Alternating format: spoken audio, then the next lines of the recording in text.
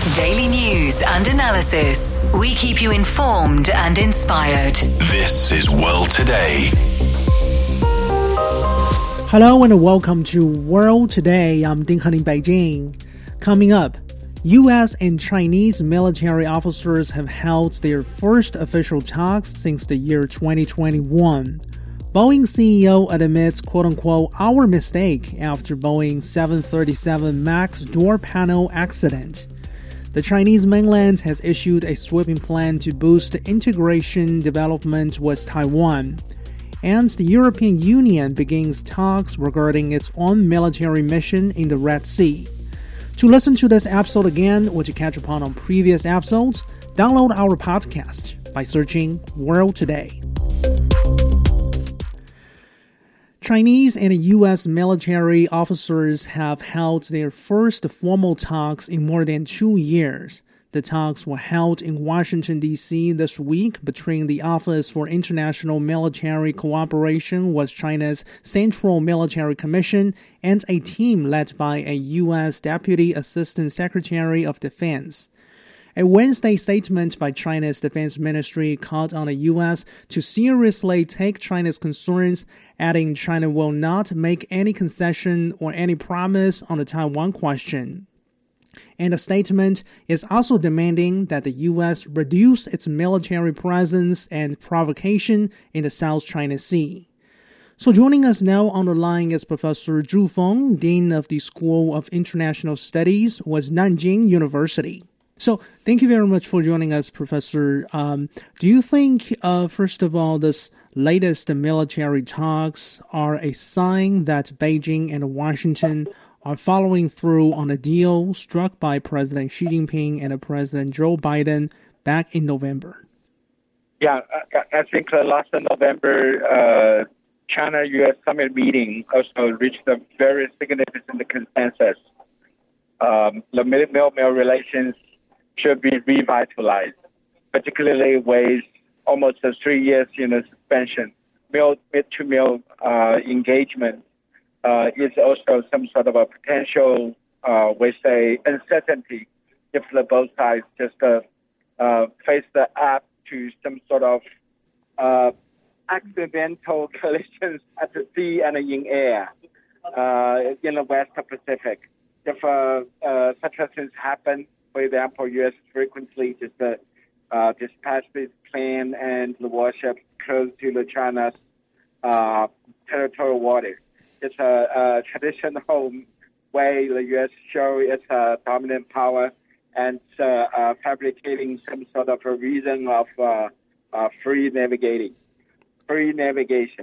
So without the mil-mil relations, without military dialogue, military negotiation-based, crisis control and management, the mechanism, if such a encountering at the sea and in air will even just tragically lead to some sort of a collision, it probably will become some sort of the source of escalating conflicts between the two sides. So that's why I think the mil-mil relations should be revitalized. So recent China's PLA officers visit to Washington, D.C. is also one of the continued Asian, I think the last month, the two chief staff of the both military just exchanged the views, even just virtually. So according to the two sides' readouts, respectively, Chinese officials expressed that China is willing to develop a sound and stable military-to-military relationship, while the U.S. side stressed the importance of maintaining military-to-military communication to prevent competition from veering into conflict. What do you read from the wording here? And by the way, do you think there is any precondition for maintaining a stable military-to-military communication mechanism? Basically, I don't think there will be any precondition to define, we say, the mil-mil relationship, because I think that such a military context and dialogue absolutely should be based on the mutual respect and even mutual accommodation. So if any preconditions will just set as some sort of unilateral, requirement, I don't think the Chinese PLA will accept some sort of the resumption of the Mill dialogue and the contact.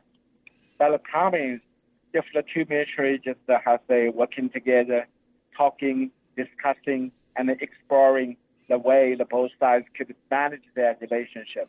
It's not just a very fundamentally requirement for the China-U.S. relations could be truly just extend on the controllable and manageable manner.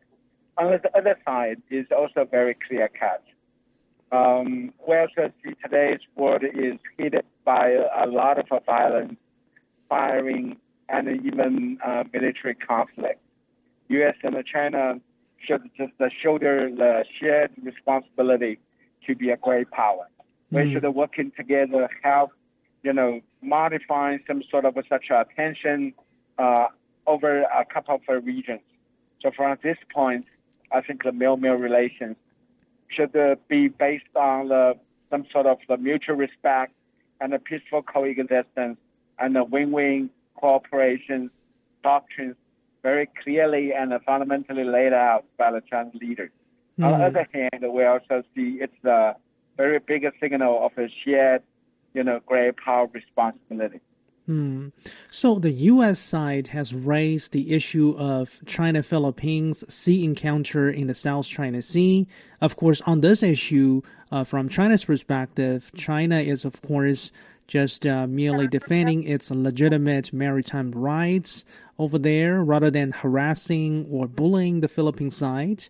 And then on the Taiwan question, obviously, as we can see from the readouts of the two sides, the drastic differences between the position of Beijing and the position of Washington remains. So do you think military negotiations or talks like the latest one we have seen this week would effectively reduce the contentions between the U.S. and China on these issues? Of course, you raised a great point. If we examine such a very, complicated, landscape of the China-U.S. relations, we'll see some sort of such a potential risk point. It's not just the Taiwan issue, South China Sea issue, and even East China Sea issue. All, coming together. So there's always just trying to overplay some sort of regional geopolitical factors to leverage heavily and aggressively on the China's peace, seeking development. So actually, as you mentioned, escalating tension between China and Philippines over the second time show is very clear manifesto of U.S. is the main, the intervening factor behind that kind of things. So that's why I think the Mill relations is really parliamentary significant. Two military not just needed to talk on how to manage some sort of escalating tension. Most important factor is both sides should also just learn some sort of their counterparts' real objectives and reduce any misperception and the misconduct. If the Mill relations could just constructively and productively move that way, then we will see East China Sea, Taiwan Strait, and South China Sea as well could be just on the expectable peace and stability. Now, Professor, some media reports tend to blame China for suspending its military talks with the U.S. in protest of the Taiwan visit by the then, U.S. House Speaker Nancy Pelosi. What is your take on this? Do you think China should bear the responsibility for a lack of military dialogue between the two sides in the previous period? Yeah. I think on the one hand, the Taiwan issue absolutely is, China's internal affairs. U.S. should just stop, intervening and also stop, playing the file and intervening the cross-Taiwan Strait relations. Otherwise, any tragic escalation of the tensions over the Taiwan Strait will be definitely just pointing to some sort of very serious, the consequence, because China has no way to concede over the sovereign claim and even China's key national interests. But the problem is, we also know why the U.S. just keep, intervening and the fire playing over the Taiwan issue. The reason is their China policy change, therefore Americans' Taiwan policy change. So mil-mil relations is not just some sort of very important breaker mechanism to keep the U.S. and China in some sort of a collision course. Most importantly, we should also use the mil-mil relations, mil-mil talk to reduce some sort of misperception and even stop either side would like to just very, very dangerously play in the fire. So the Taiwan issue is very, very important, testimony on how the mil-mil relations could go in some sort of a high qualitative, manner. Okay. The final question before we let you go briefly. So realistically speaking, Professor, do you think the current situation between the U.S. and China allows for any room for, say, realistic cooperation between the two sides? I mean, between the two sides' militaries? Yes. I think since the summit meeting just happened in Bali Island as well as San Francisco, I think there is some sort of very productive consensus which has been established. I mean, the U.S., China, no matter how they're different, how they're contentious, how they competent, but we needed to learn our relations into manageable, peaceful coexistence. From this point, without war, without even just, some sort of a very disastrous military conflict, is, I think, both top leaders highly shared, the conviction to keep the U.S.-China relations well managed.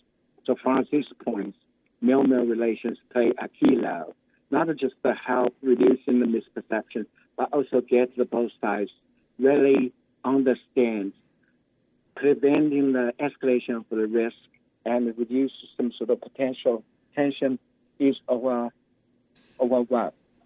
shared responsibility.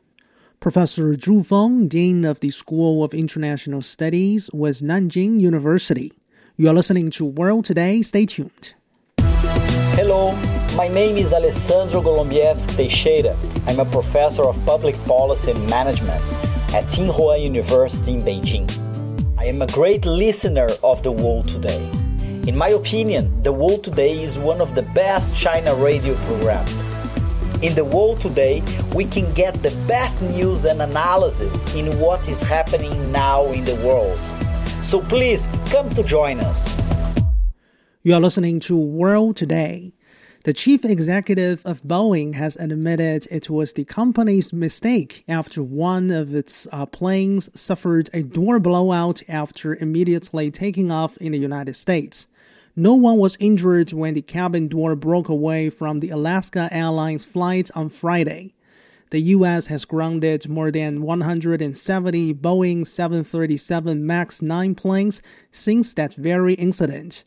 Earlier this week, the United Airlines as well as Alaska Airlines found some of their existing MAX 9s needed a tightening of the bolts in their plugged doors. The U.S. National Transportation Safety Board is currently still investigating this incident, and no cause has been determined. So joining us now on the line is Andy Mok, business analyst and senior research fellow with the Center for China and Globalization. Thank you very much for joining us, Andy. Glad to be with you tonight, Ding Hong. So a door blowout shortly after the taking off of this plane, and a revelation earlier this week that the bolts of the plugged doors within some of those planes needed a tightening. How often have we seen problems like this in our, aviation history? Well, Ding Hung, that's a very interesting question. Given how serious a problem like this could be, we should never see things like this happen. And again, when we look at aviation, aerospace, the philosophy is zero tolerance, meaning that any problem like this should never happen because of the potential danger. But unfortunately, what we're seeing is the opposite, that they seem to be happening more and more frequently. Okay. So currently, this latest incident or accident appears to be shining a spotlight on not only Boeing, but also on one of Boeing's key suppliers, this company called Spirit AeroSystem. This particular company is a manufacturer of plane bodies for Boeing 737 MAX family. This company is currently involved in a securities lawsuit, I guess, which accuses this company of hiding quality flaws from its investors. Of course, Andy, we don't want to speculate here, but do you think the business ties between this company and Boeing should be a key area for investigators to look into? Oh, I think it absolutely has to. Now, irrespective of what kind of litigation is happening, and again, we have to be clear here that Spirit Aerospace is a completely separate company from Spirit Airlines, which is an American airline. So Spirit Aerospace is a key supplier or vendor to Boeing, including producing these panels and these doors that go into the 737 MAX. So clearly, this should be part of any investigation. And, I think you're absolutely right that there have been questions. This is not, again, in the last few years, not the first problem with Boeing and the Boeing MAX. Of course, there were two tragic crashes a few years ago. So, anything that includes Boeing itself, its suppliers that provide parts that have shown to have failed, I think certainly must be part of any investigation. So going further, based on what you have just elaborated, Andy, Boeing has actually overhauled its safety reporting structure following two fatal crashes of 737 MAX in 2018 and 2019, respectively. For example, a board-level aerospace safety committee has now been created within this company, and Boeing's safety reporting functions have also been centralized. Basically, what that means is that previously, those top engineers among those separate business units or departments, previously they need to report to their unit leaders, their department leaders. Now they directly report to the company's chief engineer, who is under the direct management of the company's chief executive. So from a corporate governance perspective, Andy, how would you look at this particular overhaul? Well, again, any sort of organizational structure reform to prevent problems like this from happening, of course, is a good thing. But we have to go back again to this principle of zero tolerance, because as we see with these two crashes, and I think it was miraculous that no one was hurt in this latest Alaska Airlines incident. But we see that when there are seemingly minor problems, they can result in significant loss of life. So this is, to use a very American phrase, is closing the barn door after the horse has bolted, right, or ran away, that it's in a way already too late. So I think what's very interesting to consider is, what are the reasons behind this? And we can point to, the new navigation software only looking at one sensor, these very technical issues. But I actually believe there are deeper reasons that I think perhaps we'll get to as we continue this conversation. Yeah, I guess the fact that no individual, including passengers and staff members on that board, was injured when its cabin door broke away from this particular flight on Friday last week. Was indeed a silver lining, but talking more about, say, the business strategy or the business reshuffle within Boeing, some business analysts actually say that Boeing has actually made the right gesture, the right move within its, safety reorganization. However, the potential benefit of that reorganization over the years has been undercut by the pandemic-triggered business disruptions, etc., etc.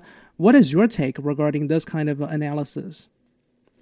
Well, I'm not so sure, again, that this can be attributed to the pandemic. So I mentioned earlier, Ding Hung, that there may be some deeper causes at work here. And I actually see a connection between this latest incident, the two previous fatal crashes, and something else that's in the news today, which is the U.S. Secretary of Defense Lloyd Austin essentially being AWOL, away without leave. And this is, to use a very technical term, the second law of thermodynamics, right, which just states that systems move from order to chaos. So we can think of these as isolated events, but I think what connects them and is a deeper cause is an erosion in what we can think of in the United States as this Protestant work ethic, this belief that it's important to work hard, delay gratification, do the right thing for the sake of it being the right thing. And part of the reason I think we see this at Boeing and perhaps at Spirit Aerospace as well is the drive to increase profits, so which has meant that they have offered early retirement to some of their most senior and most experienced people. So, of course, civil aviation is a very technical field that takes expertise and experience. So if you're focused on short-term gains, and as we know in the U.S., executives are increasingly rewarded for short-term performance. So this creates tremendous incentives to cut corners. And I think this is part of a broader societal issue of entropy. So the erosion of what makes an orderly society. Yeah. So this erosion of this hardworking, say, work ethic, that's indeed very unfortunate if it is indeed the case in the U.S. society today. But by the way, I guess back in 2019, Andy, you know better than I do, because another issue at the time under public scrutiny is this ties, especially human resources ties between Boeing and U.S. regulators in the aviation sector. Do you think this particular issue has been addressed over the years, and do you think there is any sign that this issue played any role behind this latest accident? So, Ding Hung, again, I think this comes back to this phenomenon that I think of as a kind of an entropy, is that exactly it does. Because, again, there's tremendous incentive, tremendous pressure on Boeing executives to get planes faster to market so they can increase revenues, increase profits so the stock price will go up. And one of the ways they do that, of course, is what's called, perhaps we could call it regulatory capture. So meaning that they find various ways to influence aviation regulators in the U.S. to maybe, delegate more authority to Boeing. And in a sense, they're checking their own work. And this, of course, in the long run, leads to a kind of a systemic breakdown, a systemic disorder, where we will see more and more of these accidents happening. But in fact, they're not truly accidents because it's due to this erosion of a certain work ethic, a certain... Yeah, your point's well taken. Thank you very much. That was Andy Mock, business analyst and a senior research fellow with the Center for China and Globalization. We'll be back after a short break. You are listening to World Today. I'm Ding Han in Beijing. China has released a package of policies to support building its coastal Fujian Province into a pilot zone for advancing cross-Strait economic integration. The guideline is highlighting 5 areas of focus, including supporting Fujian in expanding opening up towards Taiwan, deepening integration of strategically important industries, and facilitating integration of Taiwan businesses operating in Fujian into domestic circulation. So for more on this question, my colleague Xu Yawen earlier spoke with Dr. Liu Kuangyu with the Institute of Taiwan Studies, Chinese Academy of Social Sciences. Dr. Liu, this announcement comes 4 months after China announced last September that Fujian would be developed into a demonstration zone for integrated development across Taiwan Straits. So what's your take on these new measures? And also, what do you make of the role and advantages that Fujian plays? Well, this is very important measures, very important measures. We know that Fujian Province and the Taiwan region are extremely close. Fujian is often the first stop for many Taiwanese to land in Chinese mainland, and more than 80% of the Taiwanese people are ancestral to Fujian Province, which I believe Quanzhou and Zhangzhou account for about 90% of them. So we can see there is a very close cultural link. Taiwan's folk customs, beliefs, and uppers and arts and so on are mainly inherited from Fujian. And in terms of economic and trade cooperation, Fujian province is also the first province or the top province invested by Taiwan businessmen, and has the largest number of Taiwan-related economic parks on Chinese mainland, around which 17 of which are national level. And in terms of non-governmental or civil exchanges, many Taiwan compatriots visited, studied, worked, and started business in Fujian province through the so-called small 3 direct links, and they settled there, and they bought real estate and highly integrated into the local community. On another aspect, we know that from the policy level, Fujian province has always been at the forefront of Chinese mainland's introduction of policies benefiting Taiwan, and has introduced numerous policies, measures, and practice to benefit Taiwan compatriots, such as this 31 measures from the Fujian province as early as 2018, and the 60 measures from Xiamen City. And over the years, those in the construction of the cross-strait integrated development demonstration zone, Fujian has fully reflected the policy pilot model of the Chinese mainland in very successful experience of governance practice, and has accumulated very rich experience. So I personally believe that Fujian province will now and in the future build a more comprehensive cross-strait integration demonstration zone, and in the foreseeable future, Fujian will be more powerful in the integration and development of Fujian and Taiwan, and attracting more Taiwan compatriots and enterprises to land and to develop, and also play a more positive role in the complete reunification of the motherland. Yeah, as you mentioned, Fujian remains a top destination for Taiwan businessmen to invest in. I saw data shows that as of June last year, there were more than 12,000 Taiwan enterprises doing business in Fujian. So now with the new measures in place, how will it boost the confidence of Taiwan's business community seeking to enter Fujian province and the rest of the mainland market? I think the most prominent focus of these new policies are integration, including continuing to provide institutional guarantee and policy support for Taiwan enterprises to fully integrate into Fujian and continue to promote the integration of key regions. We should actively promote mutual understanding and integration between Fujian and Taiwan with these policies more and more. So we know from this policy level is once again determined to deepen Fujian province to build a Taiwan compatriots and Taiwan enterprises to land as their first home in the Chinese mainland, and promote deep integration of Fujian and Taiwan in the aspects of economy and trade, and promote integrated development of Fujian of Taiwan to deepen the development of Fujian and Taiwan, their humanities and societies exchange, and including strengthening organizational guarantee, which means that Chinese mainland will have a more complete Taiwan policy innovation measures and complete policy evaluation mechanism in exploring the new road of cross-strait. And according to the series documents recently issued both by Fujian Province and by other departments of the central and local governments, we can see there is this theme for the development of Taiwan enterprises and Taiwan businessmen in Fujian. Their focus is in the new policy in the future is to support Fujian's expansion of opening up and cooperation with Taiwan, with people and businessmen from Taiwan.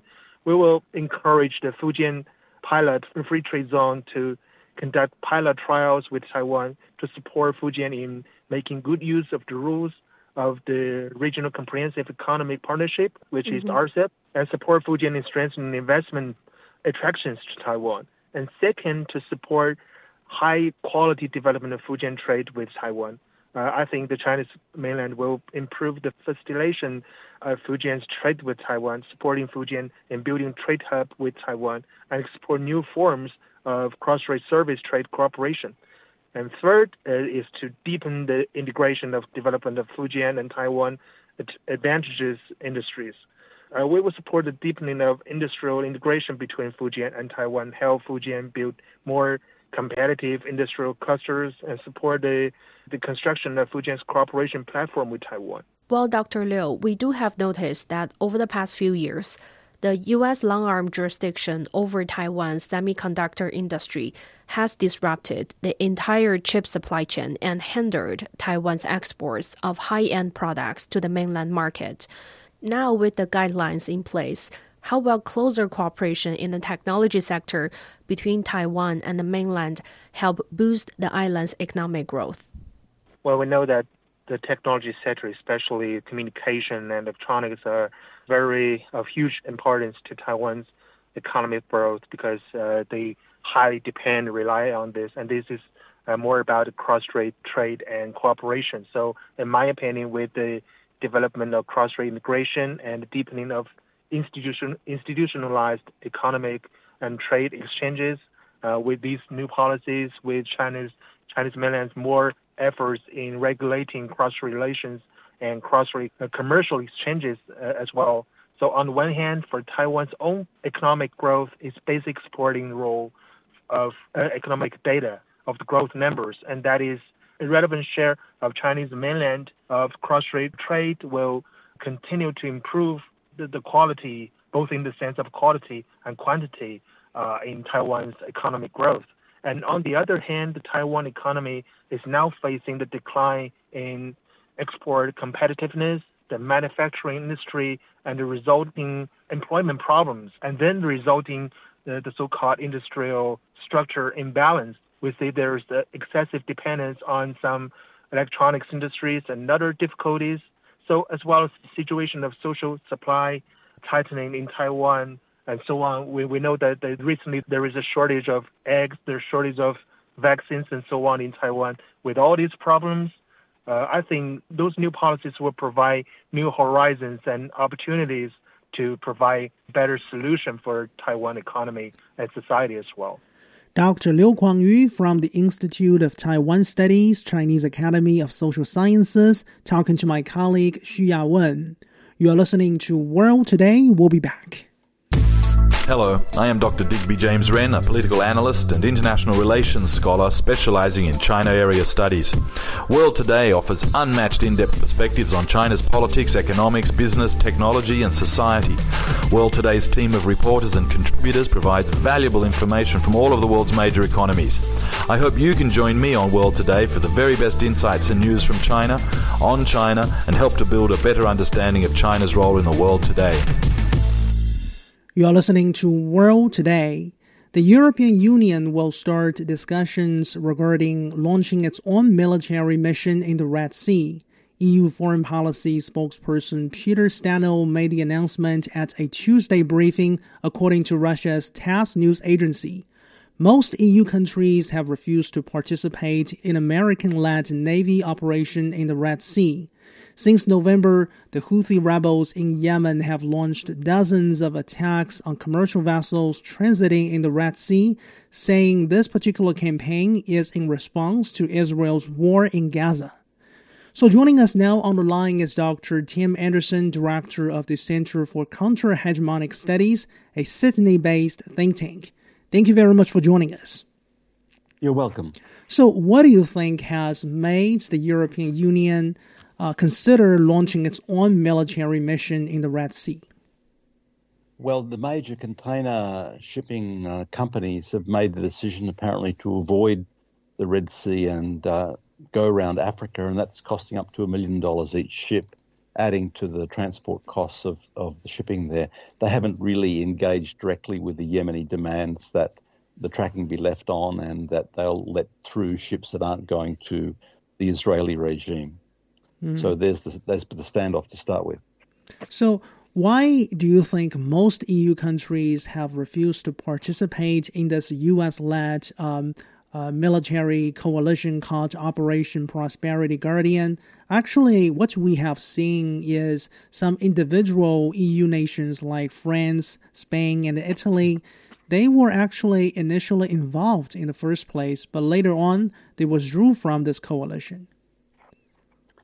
That's right, and the main concerns they expressed were they were concerned about the US leadership of that mission. They were concerned to place their own forces under a US command. I think they saw the likelihood of an escalation with the US. They don't really trust the US command that's not going to escalate things further. Of course, they could turn the Red Sea into a battlefield, which it hasn't become as yet. So they didn't really have confidence in the US command there. And so since that time, a number of European countries, Spain, Italy, Denmark, have talked about sending their own naval ships to escort their shipping, for example. And now more recently, as you say, the EU is talking about a combined action. So given the fact that most EU decisions are more often than not based on a unanimous basis, do you think launching its own military mission in the Red Sea will morph into reality sometime in the future? It's possible, but it hasn't happened before. There hasn't really been this sort of combined operation because they've had NATO there and they've talked about combined EU operations. But I think it's more likely that these states are going to send their own naval boats to escort some of the ships that are aligned with their own domestic trade. Now, Dr. Tim Anderson, you know better than I do because the first Houthi attack took place in mid-November 2023, and nearly 2 months have gone by since then. It seems clear now to observers that the Houthis have a substantial amount of arsenal. Some analysts say naval planners ought to be prepared for, say, concentrated, prolonged attacks simultaneously from several directions.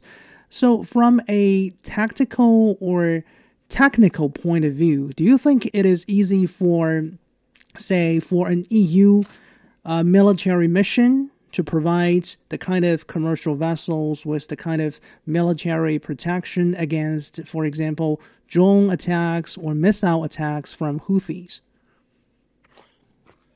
Well, we're talking about really the Yemeni armed forces here. Remember, I know that the UN Security Council designates the so-called Houthis as some rebel force, but really they control 70% of Yemen, and they control the armed forces. They have a coalition there.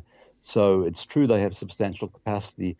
And given that the Europeans want to avoid confrontation, the first option would seem to be if they comply with the Yemeni demands, that is to say, to leave the ships tracking on, tell them where they're going. And if the ships are going, for example, from Asia to Europe and not to the Israeli regime, then it's quite likely they might get cooperation from the Yemeni armed forces. I think that would be their first line of trying to engage in some sort of cooperation with the armed forces of Yemen. So if the EU somehow ends up launching its own military mission in the Red Sea, how do you think that kind of a scenario might mean to the EU's relations with say, Iran? It is true that there's a couple of Iranian boats in that region now, but I don't think there's any prospect of conflict, and certainly the Europeans wouldn't want that. And there's no sign that the Iranians are going to provoke anything like that. I think really that, as I said, if they do start to communicate with the Yemeni armed forces, I think that the Europeans are likely to find some better course of events there. So if, even in the case of the United States, Dr. Tim Anderson, you know better than I do, because even President Joe Biden has been claiming that Washington does not want to enter into a direct military confrontation with the Houthis. That's the claim on the part of the Washington so far. But when most recently, for example, when a particular container ship called for help from the U.S. forces, they indeed had no choice but ended up killing several Houthi fighters and destroying 3 Houthi boats. So if we talk about the EU's case, like you said, EU does not want to enter a direct military confrontation with the Houthis, but really under a very dangerous or precarious situation, do you think a direct confrontation would be inevitable? No, I don't think it's inevitable. I think that the Europeans would like to avoid it. They've seen that the US is more inclined to engage in a confrontation. It's true that even the US, to a degree, is looking to avoid an escalation of the regional situation, but I think the Europeans even more so. So I think that they will probably be a little bit more skillful in trying to look for some solution to the problem of the Red Sea. Basically, it's possible that they can still send their ships through the Red Sea and through Suez, and I think they'll be looking for some realistic ways to do that without engaging in more confrontation with the Yemenis. So, by the way, how would you comment on the role of the EU so far in terms of seeking solutions to the ongoing Gaza crisis? Well, there have been sounds from some of the European leaders that they want an end to the slaughter that's going on in Gaza at the moment, but nevertheless there are still players in Europe, Germany in particular, which are sending weapons to the Israelis. So they're seen as complicit in the region by many of the Arab populations, for example. So there is an additional problem there. If they are engaging in directly supporting the Israeli regime, it will be harder for them to get cooperation from the Arab peoples who are now engaged in supporting the Palestinian people there, such as the Yemenis and Lebanese. So the final question before we let you go, would you agree that in general only a ceasefire in Gaza can lead to a easing of the Red Sea tensions? I think that's obviously the first step that has to be taken. We can talk about a political solution later on, but an end to this indiscriminate bombing, the targeting of the civilian populations, the matters before the International Court of Justice now, I think the first step has to be a ceasefire. Unfortunately, the US is not using its influence to do that at the moment, but certainly I think many of the Europeans are inclined to support that direction. Let's hope for the best. But thank you very much for joining us as always. That was Dr. Tim Anderson, Director of the Center for Counter-Hegemonic Studies, a think tank based in Sydney. You are listening to World Today. We'll be back. Hi, I'm Einar Tangen, a political and economic analyst and senior fellow at the independent Taihe Institute. World Today is news without the hype and business commentary that is informed and up to date, presenting the facts and asking incisive questions. So, join us if you are someone who needs to know what is happening in China as it is happening. You are listening to World Today. I'm Ding Han in Beijing. The Chinese embassy and a consulate in the country of Ecuador are suspending their operations until further notice. It comes after the country's president declared internal armed conflict amid an escalation in violence. Daniel Noboa is also mobilizing the country's army to combat organized crimes with links to drug trafficking. The measure followed a day of riots at several prisons across the country. And it also came on the heels of a shocking armed takeover of a particular television station amid its ongoing broadcasting. In the meantime, neighboring Peru has declared an emergency along its northern border with Ecuador. So joining us now in the studio is my colleague Zhao Ying. Hello, Zhao Ying. Thanks for having me. Hi. So can you provide us with an overview of the current situation over there in Ecuador? Yes, Ecuador is now facing a major security crisis, and this is triggered by a chain reaction of events. This all began with the escape of a gang leader named Adolfo Macia from the prison where he was serving a 34-year sentence. While authorities are trying to track him down, this has sparked a domino effect of chaos. Prisoners across the country, somehow emboldened by Macia's escape, launched violent uprisings, and there were incidents of violence in at least 6 prisons beginning on Monday, with 150 or more guards and other staff taken hostage by prisoners. And by Tuesday, the prison violence has spilled over to the streets. At least 7 police officers were kidnapped. An explosion occurred in several cities. President Daniel Noboa has declared a state of emergency, but as you said, the crisis reached a new level when the gunmen stormed a TV station, taking anchors and stuff hostage live on air. So the situation indeed very chaotic at the moment. Yeah, so sometimes it's for outsiders like us, I guess it's difficult to fathom out what exactly is going on because that country is so far away from China, for example. But in your observation, what are some of the key factors, key reasons contributing to the current chaos? Well, there are direct factors and there are long-term deeply rooted causes, of course. So as I mentioned just now, the direct trigger was the escape of this gang leader from prison. His escape not only emboldened other inmates, but also exposed the gaping security holes in the system. So that kind of sent a message that anything was possible. And the domino effect was immediate, and that's why prisoners across the country launched violent uprisings, taking guards hostage, seizing weapons, and clashing with security forces. But also we have to notice some underlying long-term issues that have contributed to the chaotic situation today. So first of all, Ecuador's location on major drug trafficking route fuels an immense black market, which has enriched gangs and fueled violence.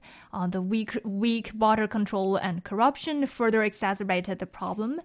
And also the socioeconomic inequalities are another factor. Poverty, lack of opportunities, and limited access to education leave many people vulnerable to joining gangs. Because the promise of quick money and a sense of belonging in these illicit structures become a dangerous temptation for those who are trapped in a cycle of poverty. So, and also the coronavirus pandemic over the past several years have also battered the economy and worsened the security in Ecuador. And besides, public faith in the government and law enforcement has long been eroded by corruption and ineffective responses to previous outbreaks of violence. So this lack of trust creates a vacuum where gangs thrive because they are offering their own trusted version of order and protection. And plus, the assassination of an anti-corruption candidate during the presidential contest last year have created a volatile environment. So these underlying issues actually go far beyond the immediate prison crisis, and they reflect a complex web of problems that require not just a short-term response, but a long-term commitment to social and economic reforms. Yeah, short-term, a combination of short-term and long-term solutions. But somehow, based on what you have elaborated, my sense is that Ecuador's prison has been a focal point, at least the immediate trigger of this crisis we're talking about here. So what are really some of the pressing challenges associated with the country's prison system, and how do you think it is being tied into a larger issue regarding, say, gang violence and drug trafficking? Yes, I think you're right in saying that Ecuador's prisons are facing significant challenges. Actually, a substantial portion of the prisons in Ecuador are already controlled by gangs, and problems like overcrowding, poor infrastructure, and understaffing have created a fertile ground for gang activity. And also corruption allows weapons to flow freely, turning prisons into havens for criminal operations. So we see this escape of this high-profile criminal actually exposes the system's vulnerabilities. And so the gangs operating within prisons not only contribute to violence within the facilities, but it also extends their influence beyond that exacerbates issues of gang violence and drug trafficking. So the prisons, in essence, have become the breeding grounds for criminal activities in the country. So do we see any plan on the part of, say, the government to try to tackle the security situation in the country?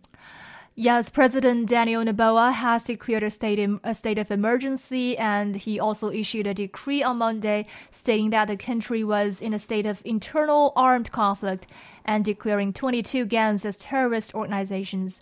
The decree ordered the armed forces to neutralize the groups in line with international law and human rights. And the president, who just took office in November last year on promise to fix the struggling economy and stem the violence on the streets and prisons, said he will not negotiate with what he called terrorists. And he also said the violence is a reaction to his government's plan to build a new high-security prison for jailed gang leaders. While the immediate focus of the government is on restoring order, the long-term challenges lies in trafficking the root causes of crime and also building a more stable and just society. And I believe the success of these efforts will determine whether Ecuador emerges from this crisis stronger or face further instability in the years to come. So I guess, for example, we talk about, say, this campaign promise of the incumbent president and his wording of, say, terrorists. That's a pretty, hardline wording towards criminals. So how do you think this crisis might impact President Noboa's political standing, briefly? Well, I think that will depend on how effectively it can manage and resolve the crisis. So if his measures prove effective, that could enhance his political standing. However, as we mentioned earlier, the crisis exposes underlying issues such as the government's struggle to control gangs, address corruption, and revitalize the economy. So I believe the government's ability to address the root causes of the unrest and implement long-term security reforms will be pivotal. Thank you very much for joining us. That was my colleague, Zhao Ying. Unfortunately, that's all the time for this edition of World Today. To listen to this episode again or to catch up on our previous episodes, download our podcast by searching World Today. I'm Ding He in Beijing. Thank you so much for listening. Bye for now.